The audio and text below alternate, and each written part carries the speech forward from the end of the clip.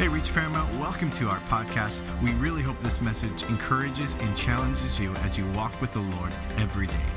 Enjoy this message. Before you sit down, why don't you turn to your neighbor and tell them they're in the right place at the right time right now. All right, you can be seated. Thank you for coming. And we so much appreciate you making the effort to come this morning and being with us. We had a wonderful time at our 9 o'clock service, just a great time there. And looking forward to being with all of you and our online audience. So just a great time in the worshiping God in the presence of God. We are starting a new sermon series called The Altered Life. The Altered Life. And what we're talking about is God has to alter some things. He's got to change some things. I'll get a little bit more in defining what that means. But God wants to change and transform things in our lives. God is the God of transformation. God is the God of change, right? And so He loves you just the way you are, but He loves you too much to keep you or leave you the same. He wants to change your life. And we're going to be talking about the book of 1 Peter. Most of our messages will come out of there. And Peter is talking to an audience who have been suffering persecution. The Christians there have been under oppression for their faith in God. In fact, many of them have been burned at the stake. Many of them have been thrown in a coliseum with lions and their bodies being torn apart. And so they feel a bit discouraged. They're wondering what's going to happen to them. And Peter reminds them of who they are, and he begins to tell them how Christ makes the difference in our lives. And he writes this to them out of 1 Peter chapter 2, verse 9. It says, "But you are not like that. You are a special group of people that God has chosen." So everyone in here, you're special, believe it or not. He said, "You serve God like a priest who serve a king. You are His own holy people who belong to Him. He has taken you out of a dark place of sin, and He has brought you into a great light. He has done all this so that you can tell people how great He is. In past times, you were not a people who knew God." I love this. "But now you are God's people.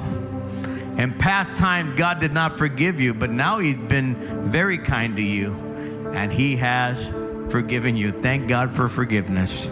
So let's pray. Let's ask the Lord to help us as we dive in to this message today. So Father, we thank you for the Word of God.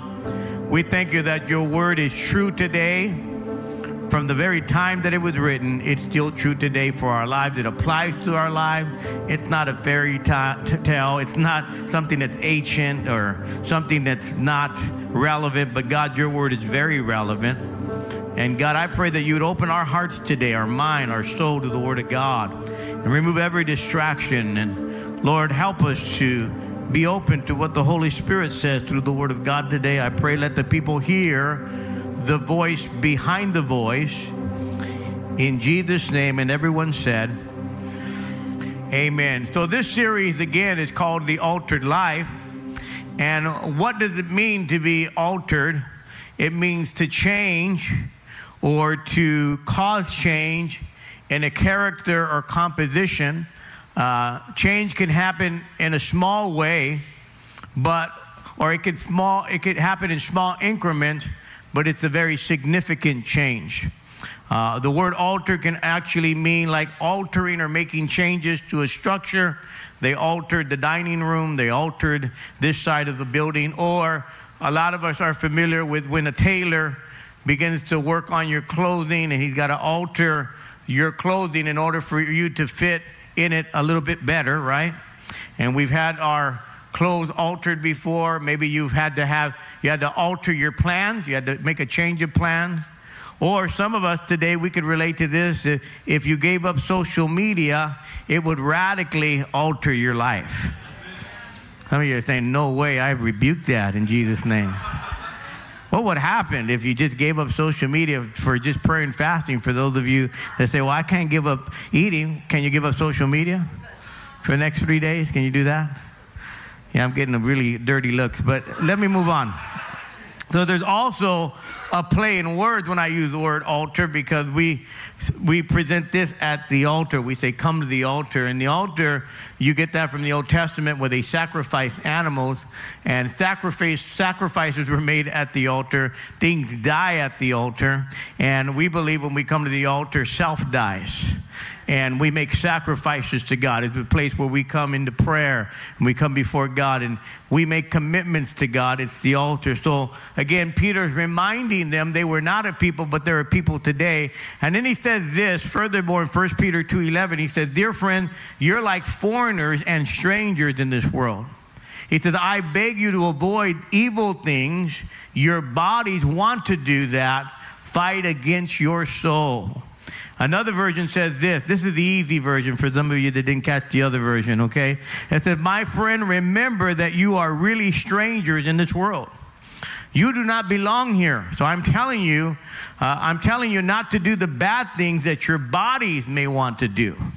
Those bad things fight against what is good for your soul. So Peter is reminding them, or he's reminding us, that we're just people passing through, that this world is temporary, that we have temporary residency here, that really we're aliens, so to speak. Our citizenship is in heaven. And we're passing through, we're coming through this world, but this world is not our permanent home.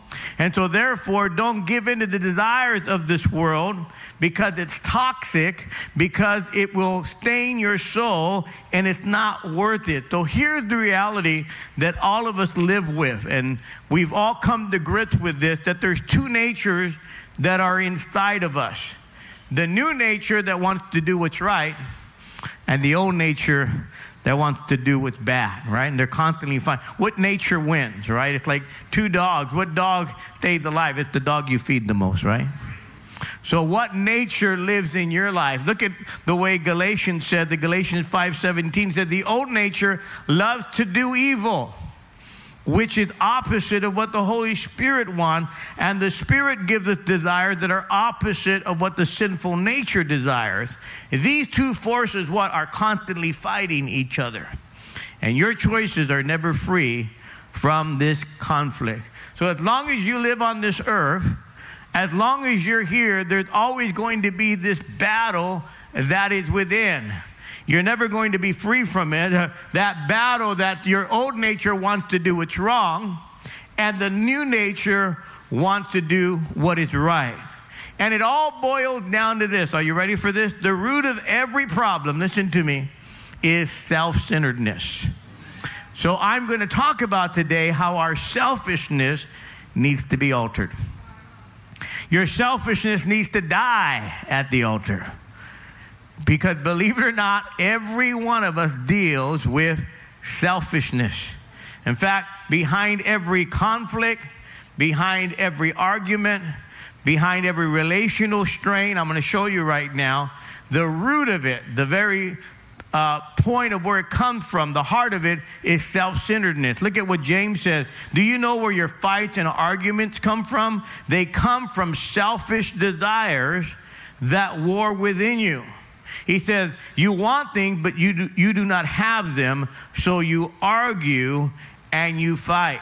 So if you want a great relationship with your friends, if you want a great relationship with your husband or with your wife, if you want to get married and you desire to have that, you desire to have great relationships, it starts inside of you.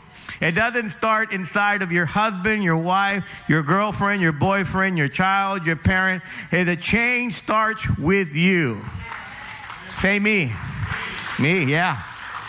And so I got this quote the other day, and I think it applies. The change I want to see must first begin in me.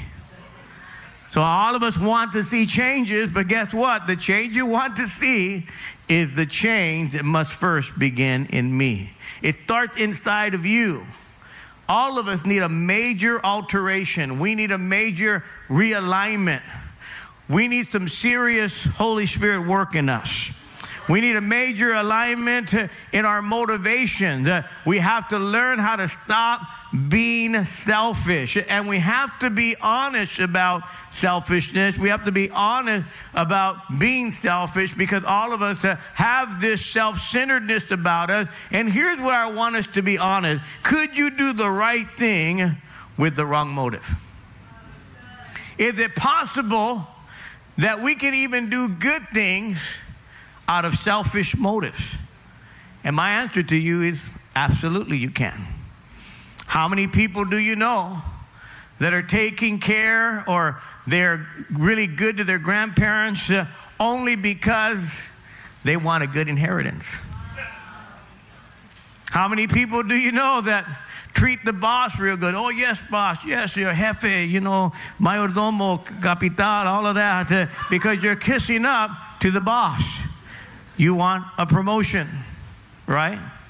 How many of us, we flatter people because we want them to flatter us? Or we do things for people so that we can hold it over their heads and say, you owe me. And so with the time that you need something, you can say, hey, remember, you keep score. So you're doing something good with a selfish desire. You give people birthday gifts so that when it's your birthday, you're going to get gifts. We can even do things in church to be recognized. And you can say, man, look at me. I'm serving right now. Man, is anybody watching? Anybody looking at me? Man, I'm going to post myself in church. I'm just being humble. I'm just serving, That's what I do when I come to church. Every Sunday. And so again, it could be stained with selfishness. It can be stained with self-centeredness. It's not my nature. Think about it. It's not my nature to think of you first. And it's not your nature to think of me first. We all think about ourselves first. How many of you last night were thinking about all my problems? You weren't thinking about Pastor's problems last night. Man, I'm so worried about Pastor's and all his problems. You know what problems you were worried about? Your own problems. I mean, really, I didn't get a text last night from 5 or 6 people who said, Pastor, we're just thinking about your problems and just want you to know, we're thinking about the issues you're going through. You were thinking about your issues. We're all selfish. I said, we're all selfish. Not one of us was staying up worrying about everybody else. It's human nature to think about ourselves. In fact, it's unnatural. Let me say this again. It is unnatural to think about others first. It's our natural desire to think about ourselves. Now, if you're saying, well, that's not true, you're kidding yourself. You're lying. Because we think about ourselves all the time. How do I look? What's my image? How do I appear? How many times have you been in a group and they take a picture and you want to look at that picture, and who are you looking for first? You're looking at yourself. And so, well, how did I look? Oh, don't post that. Oh, no, that. Everybody else look good, yeah, but I don't look. No, don't post that. I do not give you permission to post that. No, I had my eyes closed. No, my lips weren't right. My hair is not right. I took a picture the other day. Well, not the other day, but not too long ago.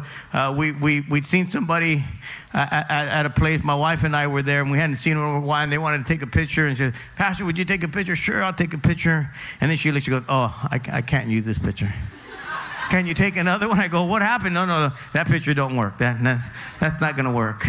She goes, let me stand behind your wife. That's not, in other words, her angle wasn't good, I guess. Hope she's not watching, but that's how it worked. I won't name any names. See, we always have this selfishness about us. So what is a selfie? Short for selfishness, right? It actually means self-portrait. We want to see ourselves. Well, what they're coming up with today, they found that selfies are kilfies. Because people now are standing in cliffs and train tracks in front of animals and bridges trying to get the right picture so that they can get the right angle, so that they get the right amount of likes. In fact, look at some of these pictures right here. You can see how risky these pictures are. And these people are they're trying to get all the likes. Look at this other picture here. And then we got this other picture here of this girl. Yeah, I know the marijuana plant, but don't worry about that. That's the problem with these when you're taking selfies. Don't do marijuana. And then she's on that guy's shoulders. You see that? And so what they found since 2000, I believe it's 2005, there have been 379 deaths because of selfies. And the number is getting higher and higher every year because people want to get the most likes. They want to get the most. But what is it all about? It's about self. And even with people, think about this, that we supposedly love, we even put ourselves first before them. How many arguments do we get into with our husband or wife or friends because we're selfish? Men can be selfish, playing video games all day. The moment they get home, they're not talking to their wife, they're playing the video games. And women can be selfish too. They manipulate their husband to buy them things they can't afford. And then they boast about it to other women. Look at what I got. Yeah, he'll buy me whatever I want. Oh yeah, he'll just give me whatever I want. Yeah, he loves me. It's all selfishness. I know it's nobody here, that's why I'm saying it. It doesn't apply to nobody. I'm just talking about people, church down the street. So the root of every problem is selfishness. Secretly, we think we're pretty good. We may look really good on the outside, but Jesus even said it doesn't matter what's on the outside. In fact, the Lord tells Samuel in 1 Samuel chapter 7, he said, for the Lord does not see as man sees, for man looks at the outward appearance, but God looks at your heart. God looks at your motives. He looks at the spirit behind it. You can be very impressive on the outside. You can look very religious on the outside. But Jesus even says not the outside that matters, it's the inside. In fact, the Pharisees were real religious people. They went to church every Sunday. They were really religious in everything they did. And Jesus called them out. Look at what Jesus says here, Matthew 23. He said, you guys look great on the outside, but inside you're a mess. Wow, that's pretty bad. Outwardly, you got this whitewashed look that looks so great, but on the inside, you're like a tomb that's full of dead carcasses that are rotting. You stink. He told the Pharisees, you know what you guys do? You wash the bowl and the cup on the outside, but the inside is still filthy. Could you imagine if you went to somebody's house and they just washed the outside of the bowl and say, hey, here you go, and they gave you some watermelon and a dirty, oh, here you go. Oh, the outside is clean though. That's all. You say, oh, no way, I'm not eating that. That's what God is saying. It's the inside that matters. It's not the outside. And our self-centeredness stains everything. Matthew 15:18, the things that come out of the mouth come from the heart. And this is what makes a man unclean. It's the outward behavior, it really is because what's inside of you. What come out of your heart, that's the root of the problem. The root of the problem is the heart of the problem, and it's inside your heart. It's what's going on. And so when you lash out, when you speak out, when you say things, it's because that is in your heart. We have a problem with our tongue. You may have a sarcastic tongue. You may have a sharp tongue, an angry tongue, a filthy tongue, a defensive tongue, a boasting tongue. But all that is doing is revealing what's in your heart. A judgmental tongue is evidence of a guilty heart. If you're always ready to judge and condemn others, you have a judgmental and guilty heart. An overreactive tongue is evidence of an unsettled heart. You have no peace. You overreact to everything that happens with your tongue. A boasting tongue is evidence of an insecure heart. You always have to tell others how great things are going for you, how much better you are than them. A bitter tongue is evidence of a resentful heart. Always have something evil to say because you're so bitter. A biting tongue is evidence of an angry heart. You have to bark at everyone because your heart is full of anger. What kind of heart do you have? What's it full of? So your mouth betrays who you really are. Have you ever met someone that said, man, I didn't mean to say that I was angry? No, I don't know where that came from. Oh, I know exactly where it came. It's inside of you. you're selfish. And just remove the layers at the right time, and it'll just begin to bubble over. People can go from 0 to 100. How quickly our mood can change, right? Because of what's inside it. It's like toothpaste. Whatever's inside is going to come out. And yet the Bible gives us very specific list of selfish things that we're capable of. Look at what it says in Galatians chapter 5. It says the wrong things the sinful self does are clear, being sexually unfaithful. So adultery is a work of the flesh or the old nature. Hating, making trouble, being jealous, being angry, being selfish, making people angry with each other. Have I got to you yet? I'll get there. Causing division among people, feeling envy, being drunk, and doing other things like these. When you read the scripture, he goes, these are works of the flesh. These are expressions of self-centeredness. It's destructive. It destroys home. It causes divorce. It destroys people's lives. I've seen it over and over again. It destroys churches. It destroys communities. It destroys nations. We're seeing a decline in our nation because of self-centeredness. People are consumed with themselves. And yet the Bible warns us over and over about self-centeredness. Galatians 5:15 says, if you keep on biting and devouring each other, watch out, or you will be destroyed by each other. So I say what? Live by the Spirit, and you will not gratify the desires of your sinful or selfish nature. So if you don't get anything today, I want you to get this. The primary truth is this: your life is to learn how to be unselfish. Your goal, the Christian life, is to give yourself away. The Christian life is to be God-centered, other-centered, not self-centered. Jesus was the role model. He gave himself away. He loved others. He modeled the life that we're supposed to live. He never put himself first. He put God first. He put others first. If you don't learn a lesson in life, you may learn all kinds of other things, but you've got to learn how to be unselfish. All of us do. Learn to be like Christ. Well, it's quiet in here.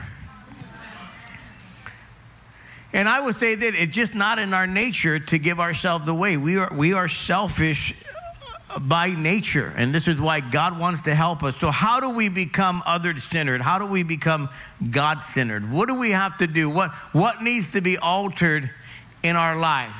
Now, before I tell you what we need to do, I'm going to tell you what doesn't work.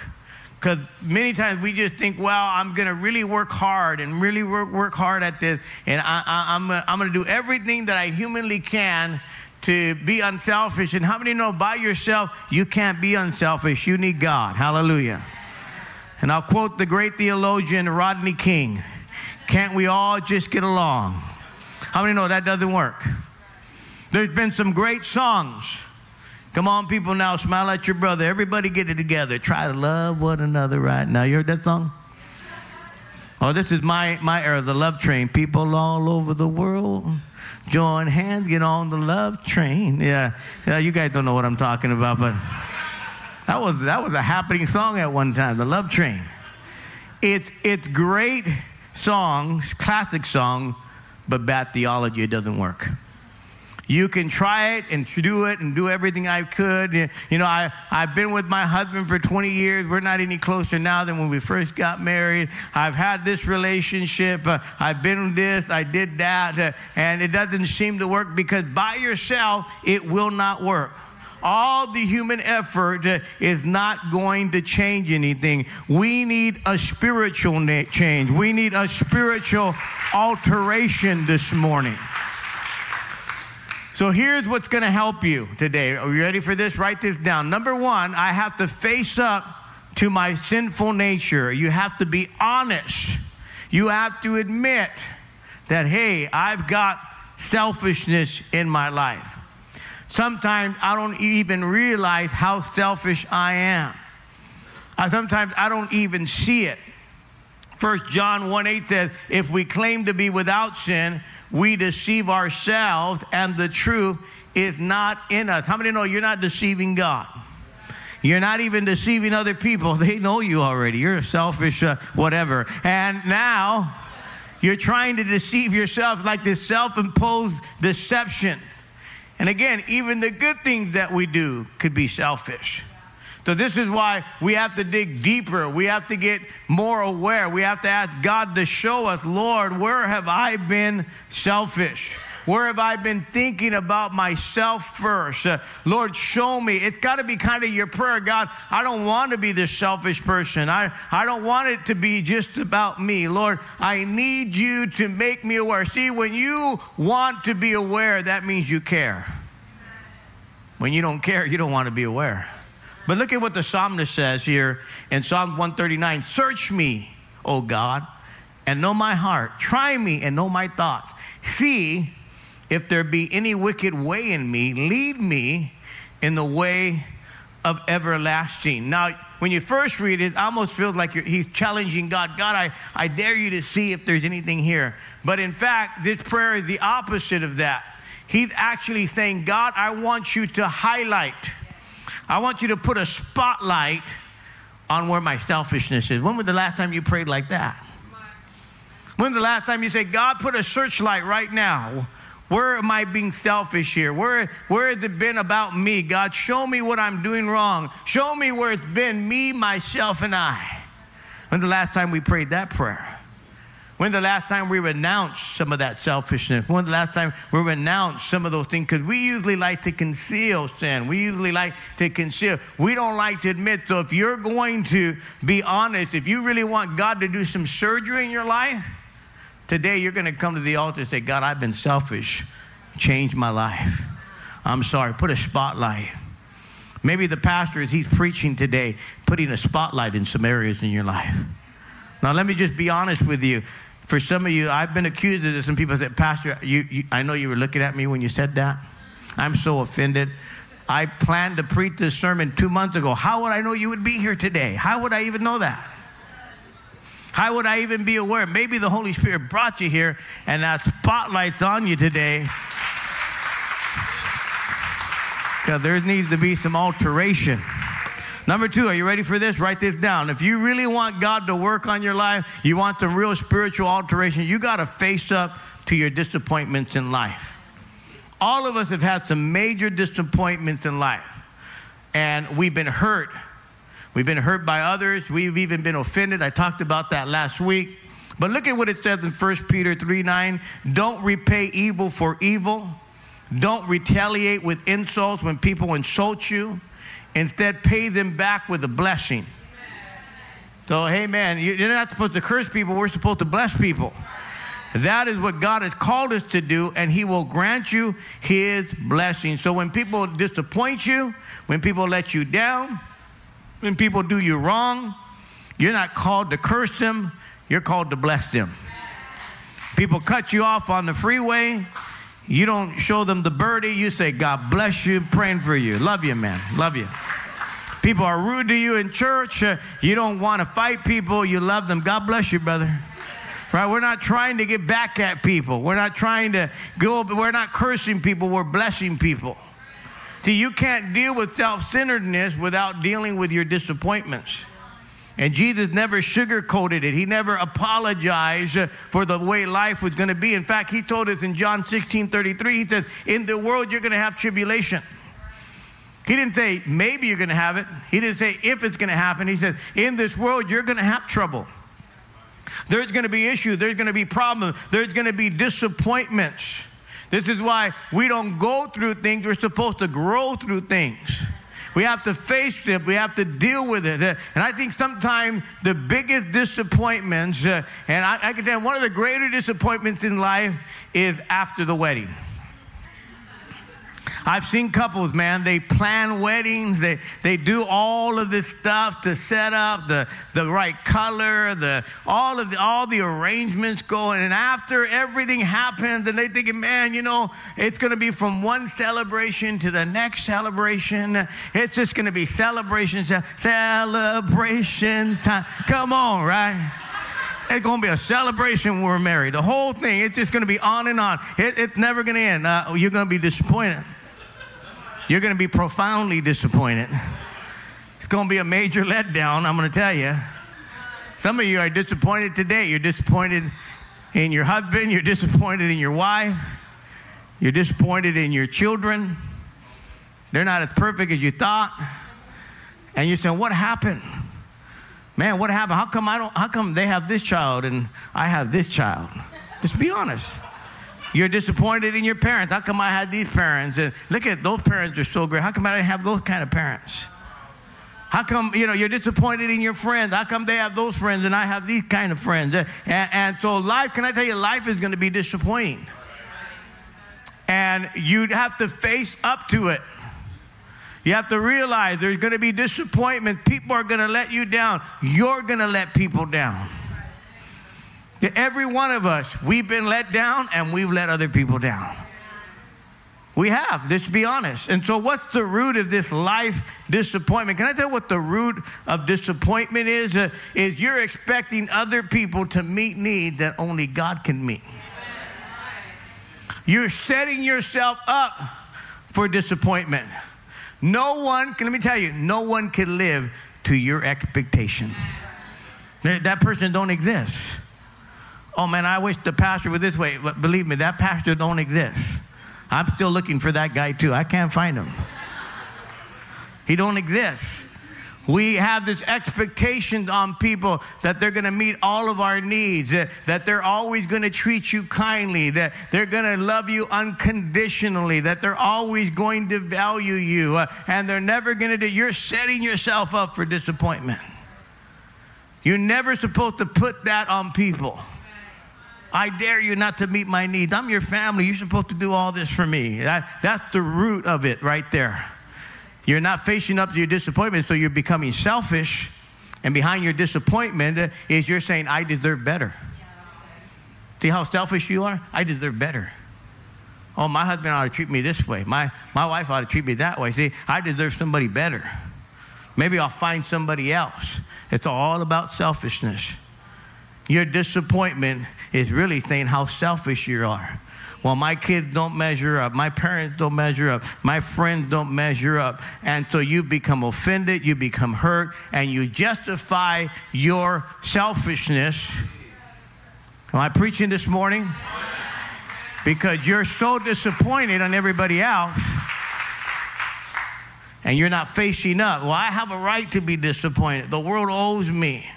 I have a right to be hurt. I have a right to do. I have a right to steal. I'm poor. I have a right to do this. You don't have any excuse for selfishness. I said there's no excuse. Never can you justify selfishness.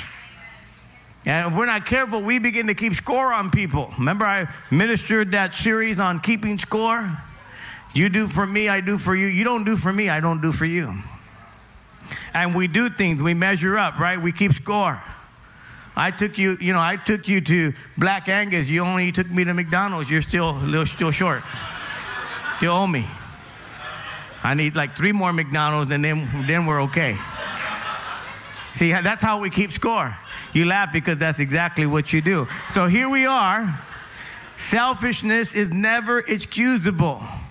And so this is why we need to really, really look at life, man, because life is going to be disappointing. And I'm not here today to minimize your hurt. Maybe you've gone through some major hurt in your life, some things that were really hard to shake off in your life. But can I tell you something? God hurts with you. He feels the pain. He'll help you through your hurts. Can you say amen?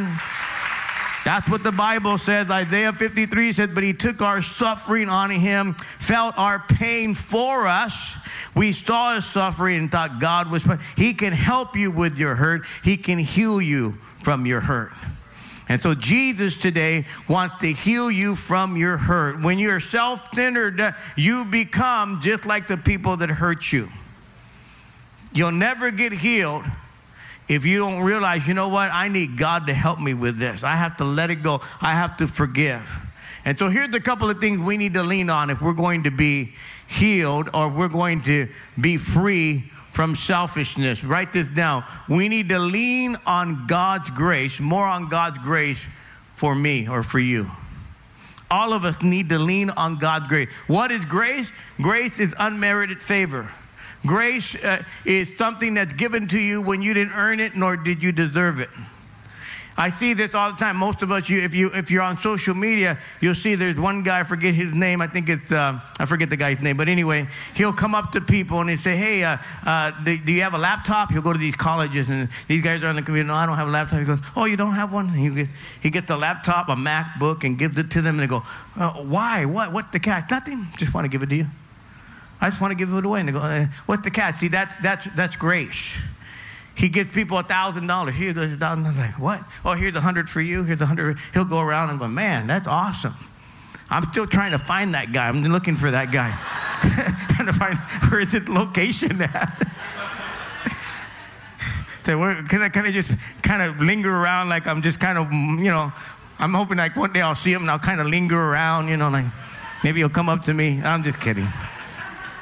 I'm usually going like, really? I'll give you $1, Pastor. But anyway, I need more than $1, okay? But anyway, here, that's grace. He's giving you something you don't deserve. And so we need more of God's grace. Otherwise, you're going to get depressed. Otherwise, you're going to fall short. And you're going to say, what? Well, you're going to get depressed because of massive disappointment with people. You're going to get depressed because all these things are happening in your life. You need the grace of God. You need to realize that He is the God of grace. And all the things that you've ever done in your life, God gives you grace for. Look at what Paul the Apostle said in 1 Corinthians 15:9. I am the least of the apostles. I'm not even fit to be called an apostle. Why? Because I persecuted the church of God. If you know his history, he put Christians in prison. He persecuted. But he said, but by the grace of God. Say grace. But by the grace of God, I am what I am. And his grace toward me was not in vain. I labored more abundantly than all of them, yet not I, but what? The grace of God, which was with me. Because of grace, he said, I'm forgiven. Because of grace, I'm empowered. Because of grace, I don't have to be selfish. I can be thankful. Because of grace, I thank God that he empowers me to love others. The Bible says where sin abounds, grace abounds much more. That's the grace of God. See, the bad news is we're going to be stained by sin. The good news is his grace forgives us. Psalm 51 says, I've committed, this is David says, have mercy on me, O God, according to your unfailing love, according to your great compassion, blot out all of my sin. In other words, I'm always going to blow it, but God, thank God you help me, you give me grace. Colossians 2:14, God canceled our debt, which listed all the rules that we failed to follow. How many can say amen to that? But he took away that record with its rules, and he nailed it to the cross. This is such an important act that Jesus wants us to remember, is that he paid the price for our sin. This is why you need more and more grace in your life. This ought to cause you to be more unselfish. Jesus was so unselfish, he gave his life for you. How much should you give your life for others? How much more should you forget about yourself and think more about what God's done in your life? Philippians says that God is working in you, giving you the desire, the power to do what pleases him. You can't even be like God without his power, without his strength. And the last one, write this down. If we're going to live unselfishly, we have to learn how to live and follow the Spirit's leading. The Spirit of God will lead you and he will teach you. You can't do it by yourself. This is why I'm saying I can give you and tell you, yeah, let's all be unselfish. That's not going to help you. You need the Holy Spirit's grace. You need him empowering you. You need him leading you. And this is what it said, Galatians 5:16, live by the Spirit and you won't gratify the desires of selfish, sinful nature. It doesn't say you won't have the desires. It doesn't say that you won't ever deal with it. In fact, you're going to deal with it the rest of your life. But he'll give you the power when you live by the Spirit and follow what the Spirit of God tells you. In fact, Galatians 5:25 said, we get our new life from the Spirit. So we should follow the Spirit. We must not be proud or make trouble with others or to be jealous. So what is the result of following the Spirit of God? What is the result of living by the Spirit of God? Well, the Bible says the fruit of the Spirit is love, joy, peace, patience, kindness, goodness, faithfulness, gentleness, self-control. See how unselfish all of that is? You want to make a difference in your relationship? Start living by the Spirit of God. Start following what the Spirit of God says. In that same chapter, he says the things that are the flesh, he says, are sexual immorality, impurity, lustful pleasures, idolatry, sorcery. He says all these dissensions and all that. He goes, those are works of the flesh. But the fruit of the Spirit is love, joy, peace, patience, all of these things. The fruit of the Spirit is what helps us become more and more like Jesus. Helps us to be more and more unselfish. Can you say amen? I don't know about you, but I want to live by the Spirit of God. I want to be led by His Spirit today. It's not trying harder. It's allowing God's grace to work within you. It's a little bit more surrender. Say, God, I need you. So I'm going to pray. Why don't you bow your head? Thanks so much for listening to this message from Reach Church Paramount. To stay connected with us, follow us on Instagram or Facebook at Reach Paramount. To give and support this podcast and ministry, visit our website at reachparamount.com/give.